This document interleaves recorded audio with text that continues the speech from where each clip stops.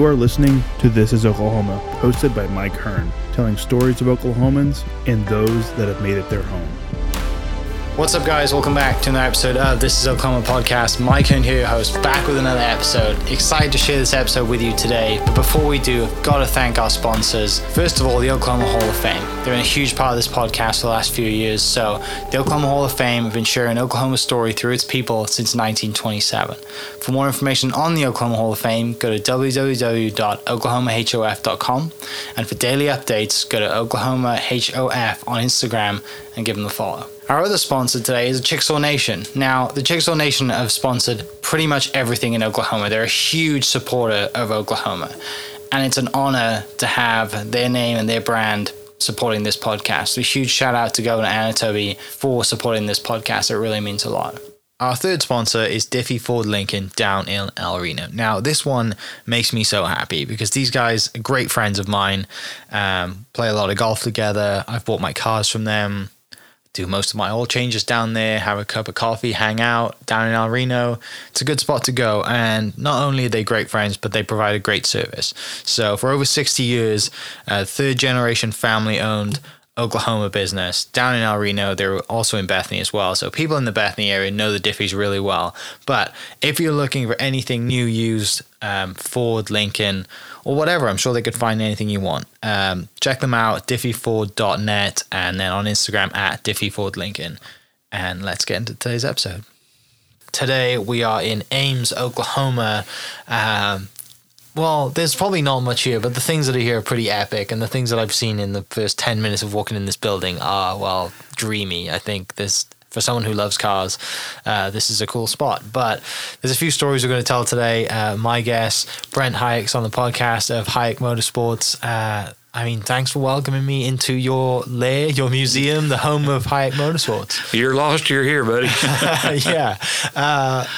Obviously, we're not going to touch on every story that there's out there today because there is thousands. But what I do want to touch on is kind of how you get to this point, right? How growing up, do you end up buying the old school and filling it full of old drag car and race cars and having the success and the stories and the relationship that you have around the motorsport industry. So I guess before we start diving into the car stuff, growing up, did you grow up here? I grew up in Hennessy. Okay. About 20 minutes from here. Yeah. So growing up, we up, farmed around here all our life. We've always had farms here. Yeah. And knew a lot of the people here. And I went to school and grew up in Hennessy. My son went to school here. And yeah. So growing up, it was just, hey, family has a farming and ranching family. Right. There was no. We worked on a lot of stuff. We had a lot of stuff broke down. There's a lot of mechanics involved, but. Yeah. No, there were no hot rods or anything like that. Right. So growing up, then you're in school in Hennessy. What is the plan? What is the childhood dream of Brent when you're growing up in Hennessy with the farming family and trying to figure out a way to make a living farming? Yeah. Not work every hour of every day. No, Dad said you boys need to go get real jobs, come back and farm when you can afford to. That was a trick question. Right. So growing up then in the farming industry, there's so many, the Oklahoma Beef Council are a sponsor of the podcast, so I'm aware of just how hard it is, even in the modern era, with all the new tractors and technology. It still doesn't get away from the ice storms and the cattle getting up every hour. That's all part of it, yes, sir. Yeah. So growing up then, when you go to high school, you get out of high school and you decide, Dad tells you that kind of joke that's, what do you think you want to do? Like, what's the plan at that time? Well, I was hoping, to be able to farm, but gosh, at that time the interest rates were crazy and it was a terrible time. Gosh, we were paying like 18% interest, and it was very tough to get into farming. Yeah. And Dad was pretty wise, not encouraging us too much about it, and I'd went on to Okmulgee Tech and took diesel mechanics. Okay. And kind of went that direction and got a job in the oil field and taking care of oil wells. And then I got in the tank truck business and been doing that for the last 40 some years. Yeah. Didn't want to be in, hammering at oil field work, and I mean it's not easy. Driving a tank truck. I still do it. I'm an oil and gas producer, so I still take care of my own wells. But just between booms and busts, catch it on a bus cycle, and you get these wells for darn near nothing, and hope you can keep them going until there's a little bit of a boom, and there's just been enough of that to help keep things going. Right, and then history will repeat itself at some point, right? It always repeats itself. Good, bad, or ugly. There's a lesson in that, holding on to things for a long time. So you mentioned you go into Okmulgee Tech. You want to be a diesel mechanic. You have a passion for working on things. You're kind of very. Did you have a natural ability to work on things at that age as well? Well, I didn't really like to walk. We out there on the farm, we didn't have cell phones. If something broke down, you better figure out how to fix it. That was just part of it. And then, got to mess around, with old pickup trucks and trying to hot rod them, and didn't know anything about it, and messed up some stuff, but learned along the way, and that's kind of what got me going. They had the pickup. The tractor pulls around here, and they were pulling pickup trucks, and we got to doing that, and that was my first deal in motorsports. And there was these small towns around here. Gosh, there was a lot of people had them pulling trucks. It was fun, and then started drag racing, and my first drag car. It was a factory race car. I mean, this is back in the 70s, and no one was even thinking about collecting them. And I thought, man, this thing's a piece of history. It's already set up for racing. Why not just use that? I mean, it need to preserve this stuff. I mean, it'd be like if you was walking up on somebody burning trash and was using Mickey Mantle's bat to stir the trash fire with. I said, whoa, this needs to be saved. Yeah. And anyway, I'd taken that Thunderbolt Fairlane, fairly rare race car in its own, to the track, and then I'd have people would see this thing at the track and say, hey, I know where there's another one of these, and people ask me, so where do you find these cars? I said, you don't find them, they find you, and that's the way it's been the last 40 years. We were very fortunate to get in while the value was just nothing. I mean, the cars weren't worth anything at that point, and then they become collectible, and had quite a few of them in various states of disrepair, and were able to sell some and use that to restore and buy others.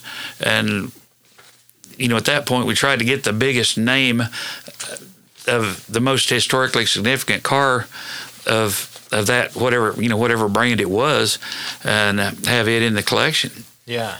So early on, like I said, it was tractor pulls and trucks, and very kind of, we just, whatever we had, we'll put some money on it. Oh yeah, we'll hot rod it, tear it up, drag it home and fix it, and then try to go again. And then you kind of just get that awareness to, hey, I'm going to buy this because otherwise it's going to rot somewhere in the backyard. Yeah, like I said, people would come up to me and say, man, this very famous car, so this thing is here rotting away, and you get it for nothing.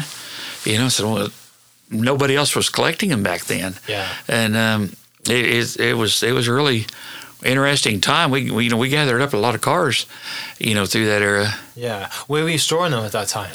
Yeah, oh yeah, we'd sell, we'd sell some of the lesser named cars and use that money to try to restore other ones, and did most of it ourselves. Yeah. And all of it just way back then, most of it just right here. Yeah. So at that time then, you say who else was involved? Oh gosh, I've had friends that run with me, still are. We've been friends for 40 plus years, and I'd met some of them, back when we was tractor pulling or truck pulling, and then through the drag racing, and and it morphed into land speed racing, and the whole drag racing thing. And a lot of people don't know this, that Wally Parks, the founder of NHRA, that's what these trophies are named after. They call them Wallies.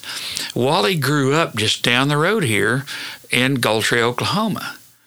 And, a lot of people don't know that, that the founder of NHRA drag racing was originally an Okie. Yeah. And Wally's the one that pointed it out to me. We were on tour with NHRA taking cars around to different national events, and I couldn't figure it out. Man, they were really taking good care of me. And then it was raining one day. We were in the trailer, and Wally started asking me questions about, is that drag strip still in Ringwood, Oklahoma? And I said, oh, wait a minute. Ringwood's a little bitty town, too. I said, how in the heck would Wally know about Ringwood, Oklahoma? He said, well, man, I grew up in Goldtree. I went to school grew up with your granddad, for God's sake. And I said, oh, my God. Yeah. And Wally's the one that brought it to my attention. And we'd just been good friends and done a lot of stuff with the NHRA right up to when he died. Yeah. What was he like? What was he like to you as well? He's an old school, just really down to earth kind of guy. Didn't seem like much rattled him. Just tried to be as respectful as he could. He was more interested in growing the sport. Real early on, when they started it, they were trying to get guys off the street. The street racing and stuff. And he went out to, the West Coast, and they were running out in the dry lakes. And he said there needs to be a set of rules set up and, a sanctioning body, if you will. And so he admitted it. Yeah. And that's how that dialogue got started. Yeah. And you just kind of by a happenstance, by chance, get an education basically in drag racing under the we're in the school, but I went to school then. Yeah. Yes, sir. Well, yeah, but under you basically do an unofficial internship under Wally. Yeah, just learning from him, being with him. Well, Wally, he'd recognized pretty early on. He said, "Man, these crazy dang Okies are finding these old cars and preserving them and wanting to bring them to these big national events and display them, and it was just a win-win." And we were able to locate a lot more cars and get a lot of publicity. And Wally was able to, NHRA was able to, capitalize on it in a sense. They started up a whole nother cottage industry, if you will, the nostalgia drag racing, the California Hot Rod Reunion, or the National Hot Rod Reunion, or Bowling Green, and that thing just got huge, and it basically started from that. Yeah. And you got a front row seat to all Well, of this. we were there, and we were there for the ride, that's for sure. Yeah, and doing this, then you're racing as well, right? We were running. Well, we started out, running in at super stock and sportsman racing, and but it had gotten bigger than that for us. We had these big name cars, so the track promoters would come to me and say, "Why don't you set up a match race? Take two of your, get you get some of the guys with the other brands, and we'll promote this thing." And then we started, they were paying us to bring cars to the track and run. It was win, lose, or draw. It was a cool deal. Yeah. And that really had grown into quite a deal as well. And we done that for a lot of years. But there was a problem with that. As these cars got more and more valuable, it was just becoming increasingly more stupid, if you will, to race them, because some of these cars are one of one. Yeah. And you're not going to be able to go anywhere to get parts for them. You wreck it, you mess it up, you're just destroying history. So, and they weren't very safe. The safety standards back then were very, very, very lax as compared to what they have today. Mm-hmm. That's why so many of them died back then. And a lot of these guys, man, it was tough for them. They were running these cars on nitromethane, and there was no safety equipment whatsoever compared to what they have today.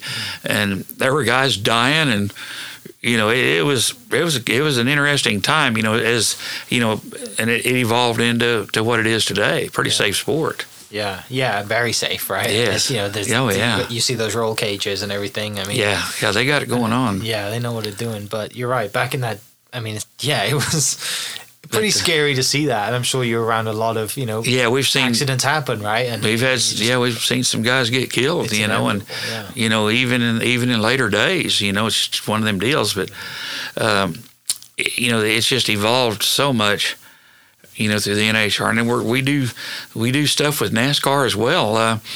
We furnished the cars for the 50th anniversary of Daytona, Talladega, Michigan Speedway. We're getting ready to load up now. We got to be in Charlotte Motor Speedway here in a couple of weeks for a deal.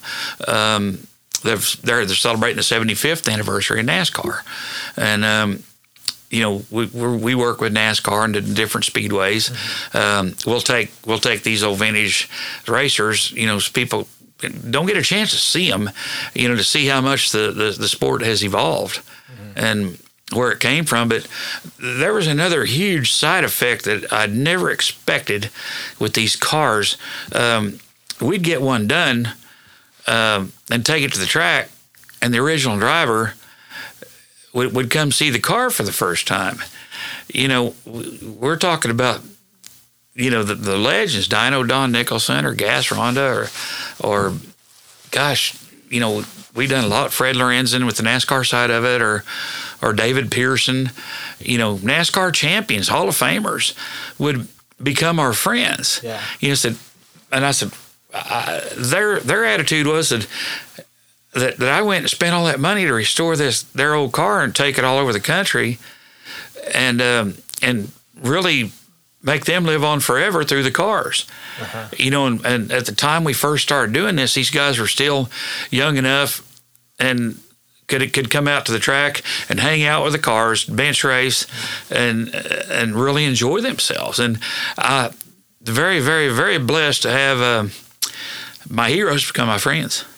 The only Daytona 500 Bobby Allison's ever missed, he was here in Ames with us. I just watching the race. Yeah, he was here with us. We had a party and he was here, and and Bud Moore and Pearson and all the drag race guys. It was just it's really been an honor to be able to call them friends, right? And they truly are. And I'm sure that first time that driver comes out and sees the car that they have so many emotion for, so many memories with, and they see the appreciation that you have and that you've put into that car, it's overwhelming. It's an instant connection as well. But you're there to, it's like reuniting someone with the dog that they haven't seen for 6 months. I've seen them I've seen them guys. Some of them go into tears, and man, I thought this car was dead and gone. And here it is. We'll have a bunch of media there, and they'll interview them and do, when they see the car for the first time, and it was really cool. I wasn't really expecting, the mutual respect aspect of this deal. I respected them, of course, because they were champions, but they reciprocated by that. Hey, this guy's spent all this money to fix my car up. I respect that, and they're all old school and just really, it wasn't a corporate thing like it is today. I'm not putting anything down today, but those guys, they didn't have. Their sponsor was, say, Ford Motor Company or Chrysler or GM. You've seen names on the side of a car like Jungle Jim, or Daddy Warbucks or any of these. They all had names like that as opposed to being corporate. And it was a different time and place, but it was wonderful. Yeah, and it's what a time to be around, right? There's they were talking about that. These match race guys, they were getting $1,500 a night to race, and Ford and Chrysler were giving them the cars, giving them the parts, and it was race on Sunday, sell on Monday deal. They loved it. Gas Rhonda was telling us he was a car. He was a salesman at Russ Davis Ford there in Los Angeles area, West Covina, and he'd go to the Winter Nationals and win a race in his funny car, and he'd come back to the dealership that Monday morning. He said there'd be 15 or 20 orders for new Mustangs.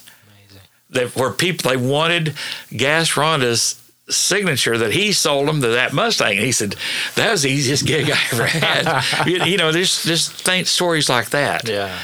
you know, and it's just, you know, we're just very, very, very fortunate to be able to spend that time with him. Yeah, because you're getting to know the real driver, right? You're we know the guy. You're having beers, you're cooking steaks. Yeah, like you're just we're just bench racing and getting all those old guys together. And you know, the older you get, the faster you were. Nobody ever lost a race.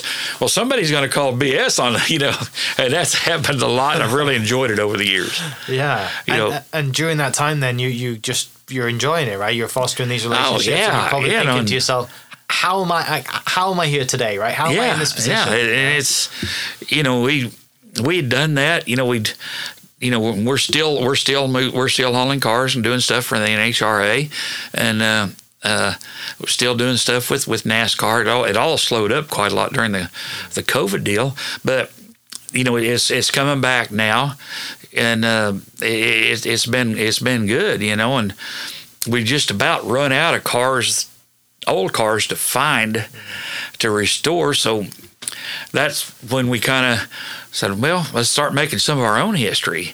And Ford was reintroducing a new body style Mustang. And I went back, you know, we got to looking back, you know, once again, history likes to repeat itself. But in 1968, Ford Motor Company was getting ready to introduce the Mach 1 Mustangs. So they had Mickey Thompson take 3 of them out to Bonneville Salt Flats, and they set over 295 land speed records. This was in 68. Well, we got back with Ford Motor Company and said, hey, you're introducing this Mustang. How about we put a second generation, put Danny Thompson, Mickey's son, in one of these new Mustangs, and let's take this deal even a step further. Let's run it on. I'm a farmer. Let's use corn ethanol.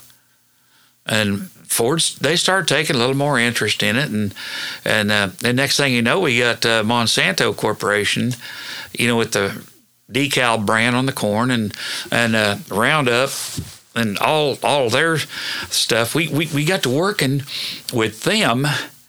You know, said, wait a minute, this is pretty cool. We got a farmer that uses our stuff and, you know, going out and setting these high-speed land speed records. And we got Ford Motor Company behind it. Now we got Monsanto behind it. And we got those two different groups of engineers working together. I was reading an ad in the Farm Journal about, they were talking about using soy body panels on combines. Well, hell, nobody knows what a combine is, you know. And so there's a Ford bioplastic engineers were building these combine parts. So I get my racing guy. I said, hey, who are these people? Can you get me in touch with them? I called Debbie Maliski and the gals with Ford Bioplastics, and we said, hey, let's build a Mustang. And we got the Monsanto engineers together with the Ford engineers, and we built with the body panels, the Mustangs. The second batch of Mustangs we took to Bonneville all had soybean. The fenders, the hood, front fascia was all soy, you know. And we worked with Ford Bioplastics and Monsanto for that. And then we got with BASF and developed a soy-based paint. The paint was soy. The car run on our E85 corn, and you know, and it was fairly easy to sell with.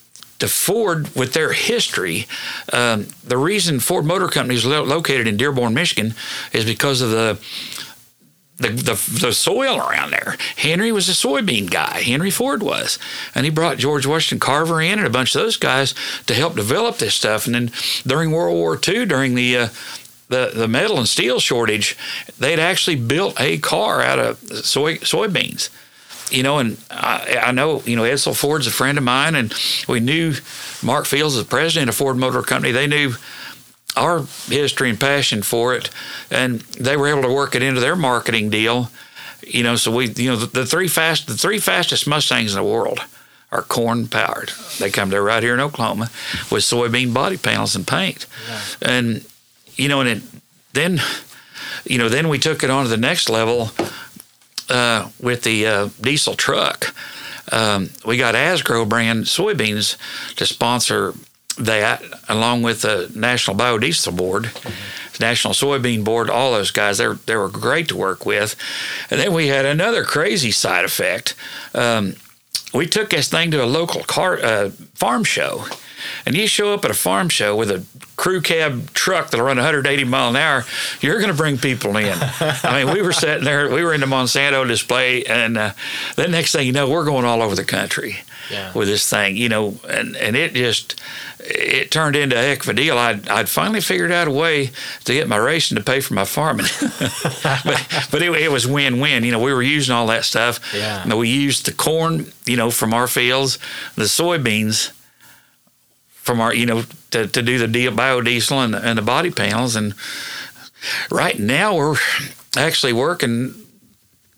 looking at doing some stuff we got wind turbines on the farm now. Okay, yeah. Okay, we use corn from the farm, soybeans from the farm, wind turbines, talking about doing something, you know, on that level. Yeah. And I'm right now just negotiated a deal. We're going to put 120 acres of solar panels in. Okay. You know, and working with them guys as well. So, but we're kind of sticking to our theme is everything, you know, with our land speed stuff, everything come off the farm. Mm-hmm. But we'd taken, gosh, that one Mustang, the first one we set the record at Bonneville, and then we decided Ford wanted to go to Talladega. That'd be the two fastest places in the United States, arguably. So who in the world are we going to put in there? Bill Elliott, you know, he's the man, 212 mile an hour, fastest guy in NASCAR. And it took a little bit of doings, and we got that, and Bill drove for us at Talladega. You know, but nobody had ever taken the same car from Bonneville Salt Flats to Talladega Super Speedway. You know, not that it was smart, but we did it. Yeah. But it was cool. And, you know, being able, you know, Bill Elliott was a hero and a Hall of Famer, legend, you know, and then we got to meet Chase, his son, and then now Chase is a NASCAR champ himself, you know, and it just one thing worked into another. But, you know, but we were kind of a liaison, if you will, between, we had all these engineers, these gals up there at Ford Bioplastic would come up with this really off-the-wall stuff. You know, they're unbelievably smart, but they would send me this stuff, said, what can we do with this? They sent me this mushroom foam-looking stuff, so can you use this? Yeah, we use it to insulate our intercooler tanks. Okay, it's part of the Mustang now. You know, and what about this? We got this hemp stuff we're messing with, and I said, well, don't smoke it, but we use it for tow rope, you know, stuff like that. You know, and just they would make this stuff, and then they'd send it to us, and we'd try to figure out some way to incorporate it into some use. And after that, every Mustang built after 2010 is all soybean foam. All the insulation, all the foam in the Mustangs from there on is soybean. Yeah. You know, and then there's just kind of, you know, cool stuff. We're still messing with that stuff. Those baseball batting helmets back there, they're soy composite. You know, we're working through some patenting stuff and trying to get that deal worked out. That's, you know, there's so many people are, you know, interested in green that some crazy Okie soybean farmer come up with the idea to make batting helmets out of it. I know that's what happens when you spend too much time on the tractor. Coming up with all sorts of ideas. So most of the ideas we can't talk about, but there's some good ones. But no, we'd been, you know, so fortunate to have these, you know, working with some of these major companies. Yeah. You know, and they really liked the idea that some farmer out in the middle of nowhere is using his stuff to do it. Mm-hmm. And you know, we're so far out of the box from like the chemists and engineers at Monsanto or Ford or whomever we're working with that I can tie it all together. And it's crazy, but it worked. Yeah, like listening to you, looking back. So it's, you know, you just have a passion for racing that develops. You end up buying a race car. You're taking it out to events. People, it snowballs. People see the car. You know, where'd you get that? And then, like you said, it kind of just by being in the scene and being around and being friends with people and meeting the right people and taking advantage of being around the right people, you end up, you know, with your farming background, working out a deal with Ford, right? It's like it's a huge circle, but it's just a product of your environment as well. Yeah, and as far as the sponsors and manufacturers that we're dealing with, we're not your stereotypical race team. Right. These guys at Ford, they knew I was going to do it. Yeah. One way or another, we're going to do it. Yeah. When you guys enter or not, man, we're in. They loved it, but it wasn't putting pressure on them. As you write us a big check and we'll go try this. Yeah. So no, we'll go do it. Let's just, Monsanto wants to do it, and tell Ford Monsanto wants to do it. Tell Monsanto Ford wants, and then it all worked. Yeah. It was a win-win for everyone, and we're still getting a lot of publicity and calls to bring these different vehicles to different events. Yeah, and it's just hearing that story, that's then obviously sets the basis for the relationship that you have with Ford up until they're they were send us cars and parts and whatever we needed. They supported us, and it was a good deal, and we weren't beating them up. It was a lot easier for them to get us product and than it was to ask for money. Yeah. And nobody had ever approached Monsanto about that. Say, how about trading a couple of pallets of Roundup and some seed for, we'll put your name on it. Well, yeah, man. And then the farm magazine guys just jumped all over it. So they loved that story, and it's really worked out well. I mean, it's pretty special, right? Yeah, it's different. We took a way off path, to do this and get there, but we got her done. Yeah. Well, and you're still farming it the whole time. Oh yeah, right? And the farm is still working. And, we're not done. Oh gosh, there's so much room on these electric motors. We were working with some of these engineers, thermonuclear guys. It was just crazy. Nuclear physicists. They're working with us on some aerodynamic stuff or thermodynamics on intercooling and stuff. We had developed our own intercooler and stuff for what we were doing at Bonneville, and I got to working with this. He's a nuclear physicist out of Pennsylvania, and we got talking about these electric motors, and he was these rare earth magnets, and I mean, I'm a diesel mechanic, but we got talking about that, and he's, how he had some really pissed off magnets, and you put these in these motors, and it was crazy, and one of my very good friends with Ford, they put him in, this has been a few years ago, C-Max. It was a hybrid car. Yeah. And he called me up. He was with us in a Mustang thing, and he said, Brent, you're going to have to come up with something high profile to do with this C-Max car, And I said, oh, and we did some drinking and thinking. And I said, tell you what I'm going to do. We'll use our Corny 85 to set a land speed record and then back it up with wind generated electricity. And we're going to do it at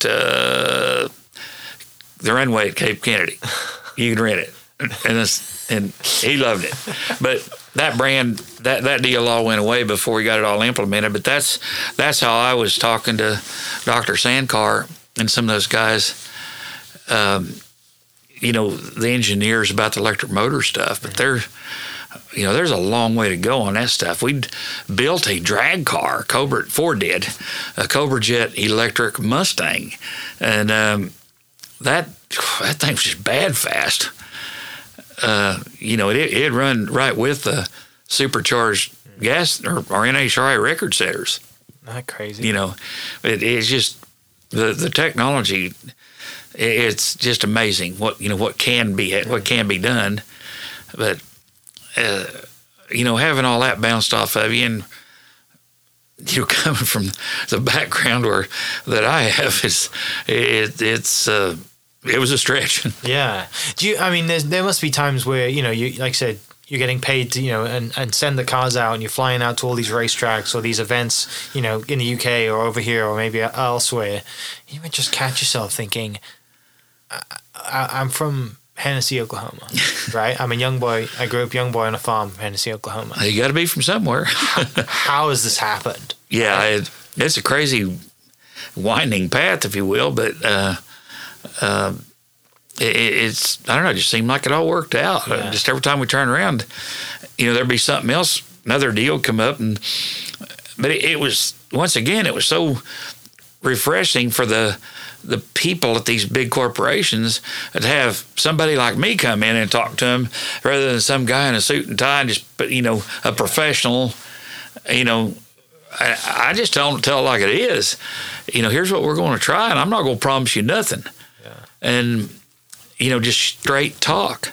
And it was so far out it worked.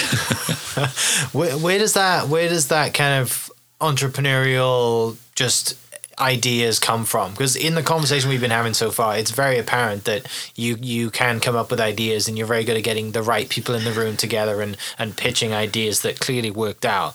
Who does that come from? Well, growing up, does that come from family? Like where does that come from? Gosh, I being around my Depression era grandparents and that instilled a little bit in you, and my dad, he was very successful, in cattle farming and that kind of thing, and picked up a little bit here and a little bit there, and being in the oil field business around here, it's over the years, it's these booms and bust cycles. You've got to be tough, to be able to survive, and I don't know. You mix all that up, and I guess it worked out. Is it because just it's not, it's like, oh, let's just figure it out, but also like it doesn't hurt to ask. Right. Well, not scared of being told no, because we never thought it would happen in the first place. So let's just ask anyway. Yeah, I said, well, this crazy damn guy's going to do this anyway. He's got all these other people that they want to go along. We should do it too. And never ask for big money. Start out with a product deal and then figure out a way for your product deal to make your money. Like getting all our chemical and seed, for instance, or whatever. The biodiesel guys, they were giving me, biodiesel, and we were using it in my trucks, tank truck company. And I mean, it was a way to. It was just a different way of approaching it. Don't go in there and ask for a bunch of money. More of a trade of services, and this. Yeah, and it makes it a lot easier on them. To do a product deal, and it may be a deal just as small as fasteners, or right.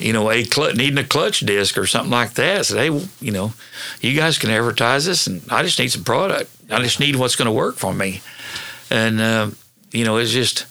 But being able to work, with these MIT graduates and just so far above my education level, but we were able to communicate. Yeah. I was just so far out of it that it worked. Yeah. It's hard for them to look at it from an everyday use standpoint, and it's hard for me to understand how they do this stuff. But we were able to communicate. Yeah, they were messing around with stuff using E100 corn ethanol, injecting it into a diesel engine, and they're making 600-800 horsepower and still pass California emissions by injecting the E100. That was it's not a practical thing because it takes so much of it, but it's plausible. When we were out there setting the land speed records with that biodiesel truck, we were setting land speed records and we were getting 6 miles a gallon doing it, and no smoke. That was really big. Bosch was one of our sponsors, and it's very, very important to Bosch, Honeywell, Garrett, and Ford for that diesel truck not to smoke. If you smoke, you're wasting. You're wasting fuel, And that was, one of the big things. We were running at Salt Flats. Them guys, the announcers, and this is a diesel truck. You're going to see a big plume of smoke.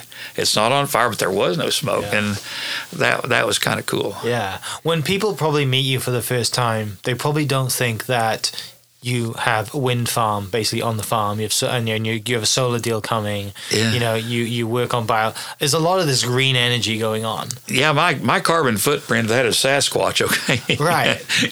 I'm really. Being a gearhead, I'm really not the guy. Which is the opposite of what they would think. But I am. Yeah. It's a way to a means. Okay, you're going to have to go that way to get these big corporate sponsors, because there's a lot of guys out there that are just going fast, but you got to come up with a crazy niche, and that'd be being a farmer, using your own stuff. Mm-hmm. Yeah. Like I said, using the corn from the farm, using soybeans from the farm, and they were doing stuff. They were making some stuff out of wheat straw, using it for reinforcement in mat and the fiberglass and stuff we were using, and it was really, really cool being able to work with those people. Yeah, I don't doubt that at all, because you're around, like I said, NASA scientists, physicists, all these people.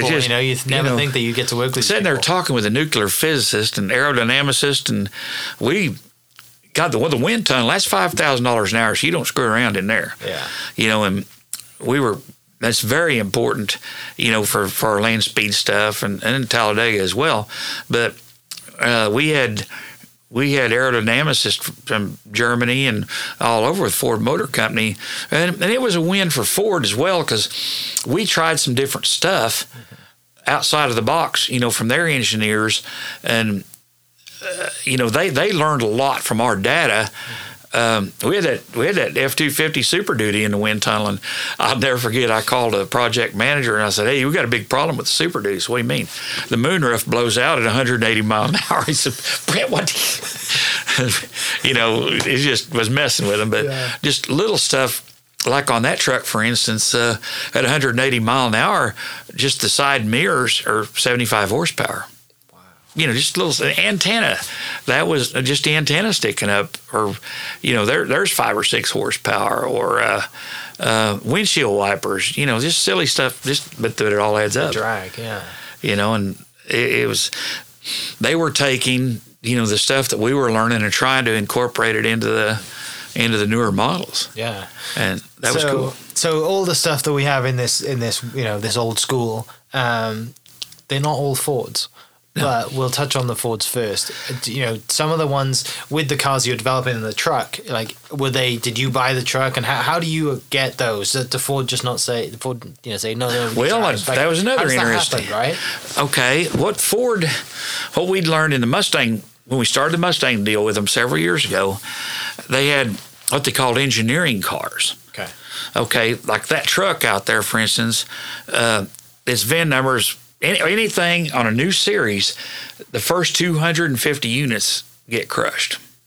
They'll send them off. They'll do different things with them, but they do not want them on public highways. Okay. And that was one of them trucks. And what we call it a dollar truck, you buy it for $1 from Ford Motor Company, and they're released from all liability. But we were doing that with Mustangs. They were giving us pre-production Mustangs or engineering cars, and we'd use them for this kind of stuff. I mean, we'd figured that out through the racing the cars, and went to truck division and said, "Hey, you guys you just come out with this new series of truck, and you're going to crush it. You just give it, it won't cost you nothing." And then it was so cool because especially the diesel engineers, Greg Ives and Dave, all them guys, or Dave Ives rather. Anyway, they had been in this box, okay, on this new Power Stroke engine, torque and mileage, and they wanted to build a hot rod so bad, and we got permission from upper management with Ford Super Duty brand to build a hot rod. And we took this truck. The Ford engineers, they did every bit of the tuning And, so, no, Brent, you're going to have to get the aftermarket stuff, the injectors, turbochargers, all that. I said, I got sponsors on that. Anything in-house, no problem. And they wanted to build it. And it was just, when Greg called, Coleman and those guys, man, they were excited. They didn't get to build a hot rod. And there they had this truck, and they had over liver noise on the chassis dyno, and they never would tell me for sure how much horsepower that thing was making. And we had an engineer on site with us at Bonneville, and I said, well, we got, BS, and we spent a lot of time together. I said, well, how much horsepower does this thing have? And he said, Brent, I have orders to tell you we will give you what you need. It's a great thing to hear. Yeah, it was. And, yeah. The thing was so docile, it'd run 200 mile an hour. Yeah. But I run 182 on that record. But we were in Louisville, Kentucky, and it was like 9 degrees that morning. And we're at the farm show and had to start that thing up. I mean, here it is, a land speed racing truck, but we started it up and it was 9 degrees outside, drove it right in the deal, and I said, that says a lot for their tune-up. Right, yeah. And, what they had done, and it was, we've had a lot of fun and met a lot of really good people, along the way. These farm show deal, it was just, I'd never even thought about that. I mean, our first one, we went to farm show there in Enid, and our local Monsanto guy was with us, and hey, we got a little booth here, just put it in there. And then he told his boss and showed him what was going on. I said, wait a minute, and we're at Commodity Classic. God, we had that truck was on display at the Texas State Fair, and there's probably nothing bigger than that thing. Yeah. And SEMA show, God, just all the big farm shows, and that was something we weren't really expecting. Yeah, you don't, do you? You just get that invite and you're like, oh, this is a big deal. Well, these guys have done something really cool here. Oh, yeah. Come to the biggest show that we have. Well, then the soybean checkoff, it's a lot like the beef checkoff. It's exactly like the beef checkoff. Yeah. A certain amount of soybean money, it goes to promoting and the products. And this was a perfect way to showcase it. Yeah. So do we need to... We good? Okay. So the car that's behind us is, probably the most famous one in the room, right? Would you say? Well, How does that come about? Oh my gosh! I first seen that car in 2003. Ford was having their 100th anniversary. Okay, and they picked their top 100 most significant race cars of all time, and we had 9 of them. And we were in Dearborn, had a bunch of our old cars up there, and they were kind of taking us around, showing us different stuff in these old warehouses. And that thing had been sitting back there, in this old warehouse. Oh my God! And through all our other stuff that we just talked about with Ford, we had a very good relationship with them, and I'd been furnishing cars for Ford Motor Company for different functions that they have, where they need one of these old race cars, we'll have it there for them. And that was kind of the deal, worked with them on this. So this car will be here. Yeah. If you need it, give me 48 hours, I'll have it anywhere in the continental U.S., if you need it. Yeah. And, and that wasn't lost, on Edsel Ford being a friend, or, we got made a lot of good friends over the years. One of them said, Brent, you're kind of different. You say what you're going to do. We get all these guys that come in here and glad hand us and get some money and gone. But your approach is just so different that it worked. Yeah. So, is that a dollar car? Yeah. Well, it was. Yeah, it's $1. We'll leave it at that. Yeah. Yeah.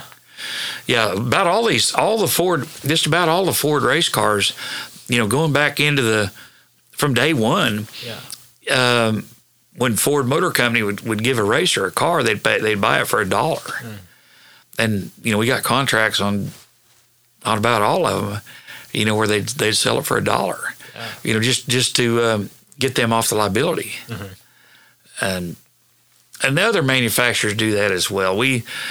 I wish we had our relationship with Ford is just too, that's just too good. Yeah. And I got my family in Kingfisher. They have a Ford dealership. Had for going on 4 generations now. Okay. Beckman Ford there in Kingfisher, and we do some stuff with them every now and then. And it's that's why we kind of stuck with Fords. Yeah. I mean, it makes sense, and obviously that Well, I know had all these friends there. Yeah. All the connections is you can't just very well jump ship at that point. Right. So the other side of the collection that you have then is a lot of old race cars, NASCAR and stuff too. What you mentioned kind of there was you're buying stuff and you're fixing them up, you're building them. What is there? What one of the race cars that you have was the hardest to get? Like, was there a real hunt to get one? Yeah, people, you get a reputation for owning and collecting them, and the people know that. And we were able to buy cars from people that wouldn't normally sell them to just anyone because, I guess in a word, I'm not smart enough to sell anything. Well, it sounds like they knew that you would also take great care of it, too. Yes, they knew what we'd do with it. Yeah. And we weren't in it. You can't be in this deal to make money. Right. If you approach the collector card thing as purely a way to make money, you're going to get burned. Yeah. And you can't, you got to let your heart do the thinking on a lot of it. Yeah. You said, man, I want that car. I remember that when I was a kid, and it's finally come up. I do some trading and get it or whatever, and it was, and it's a way to get in, to meet your heroes. I just picked a car up a couple of weeks ago that Mario Andretti drove, and I've never met Mario. I want to meet him. Yeah. And I want to get him together with that car, and that car, that car will open that door, and get to meet, and then I'm sure we'll end up being friends. And, just that sort of thing. Just like, when we were racing over at Goodwood, I was racing with Junior Johnson. Got to spend a lot of time with Junior, and we got to know each other. And, what that guy had done for the sport of NASCAR is just unbelievable. There's some behind-the-scenes stuff that a lot of folks don't know about, and what he had done for that sport. Bringing RJR Winston into this thing, and the things, all them old guys, what they had done. And we got cars in the NASCAR Hall of Fame. They'd have a party the night before the Hall of Fame induction ceremony where just the Hall of Famers, the inductees, and the car owners got together. And, there was nobody there but us car owners, there's maybe 4 of us, and all the Hall of Famers. That's awesome. And, and it was a very open deal where they were picking on each other and having a good time. They're all buddies, and then, being able to interact and be friends with that group. You're sitting there with David Pearson or Ned Jarrett or the Petties or, Waltrip and all of them, just being able to BS them like, hey, you sorry guy. It came to that. We gotten that close with some of these guys. Yeah. And that was priceless.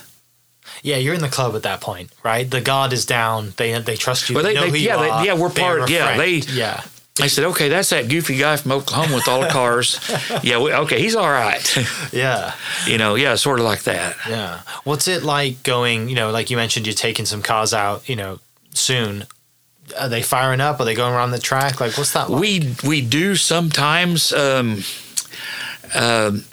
At Daytona, for instance, when we did their 50th, it was kind of cool. They had cars of different decades. Okay, there was focused on 50, 60, 70, 80. Well, they had different groups, performers. Like Chubby Checker was there, and he did the 60s, and Cool and the Gang did the 70s, and I had driving Dale Jarrett's 96 model car, and Brooks and Dunn I had to correlate my lap times to them singing a song. We were out there actually going around the track. We spent 2 different nights out there. Those guys were doing the same. We were trying to correlate our lap times to coordinate this whole thing. And that was way cool. Right. We're on the track. We're on the track with Daytona 500 in a Daytona 500 winning car. Then we're out there on Sunday morning back when they had 250,000 people there.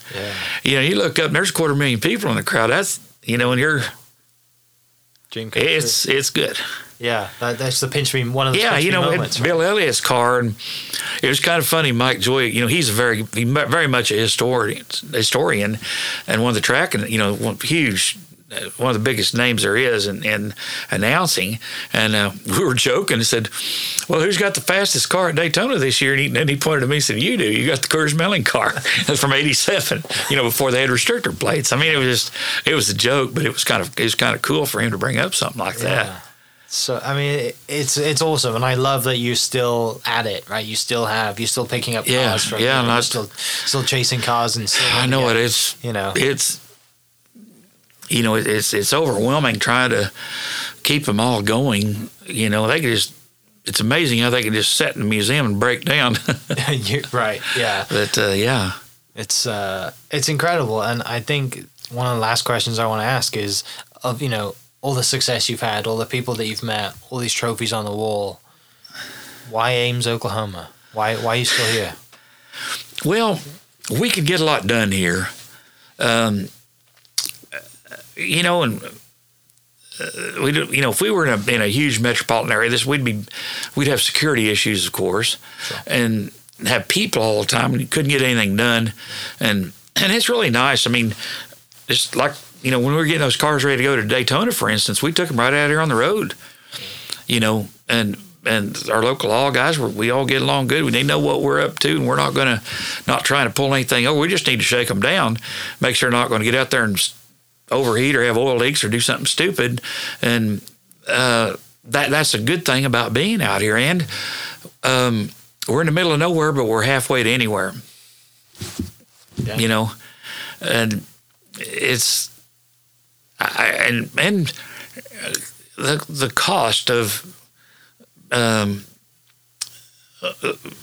what it takes to get things done is so much cheaper here. A facility like this, and any metropolitan area, would be astronomical. Out here, it's nothing. Yeah. The schools closed and they gave it to the town. The town really didn't want the building and couldn't do anything with it, but it worked out well for us. Yeah. And that would explain why we're out here in the middle of nowhere, I suppose. The best reason I got. Well, I mean, it's also great that you are here because it brings people here. Well, if I never would have come to this town if it wasn't for this. If you look at it, per capita, I think Ames is just a hair under 200 people on 80-some race cars. Los Angeles is going to have to come up with several million race cars to keep up with Ames. So it could be a Guinness Book thing, I suppose, if anybody looked into it. Yeah. More race cars per capita in this town. And then we're talking big name guys, right. Earnhardt, Elliott, Bob Glidden, Connie Colletta, all those guys, not just no-name cars. And that's what, when Bobby Allison come out here for that NASCAR, that Daytona parties, he said, "Brent, I was expecting a chicken house behind a double wide with no dirt track car in it." And I said, "Well, we're a little better than that, but not much." A little bit better. But it's been good. Yeah. What? So you mentioned obviously, you got some trips coming up. You might be going back to Goodwood. Is there anything that really stand out that you either haven't been to yet that you want to, or that you are, just hey, this is coming up? And bucket list stuff. Like to go back to Goodwood. Yeah.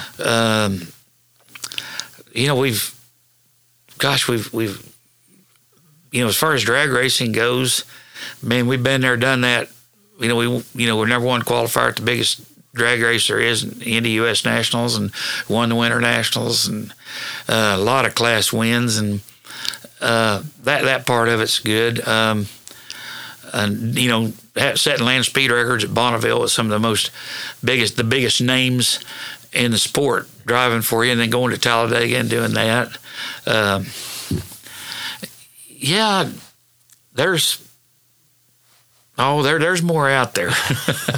We just haven't thought it up. Yeah. Have you done kind of Monterey Car Week? I know that's like something totally different, but they do race at Laguna Seca, right? They take the Well, I've raced. In fact, Parnelli Jones drove my '63 Merc there. Okay. He won the Pike. He was on that car was on the outside pole at Daytona and won Pikes Peak. Wow. And Parnelli, well, there's the trophy he won it with. Yeah. And yeah, he drove for me at Monterey, and he brought that car back. And I'll tell you what, he come around that last turn. You could see all four sides of the car.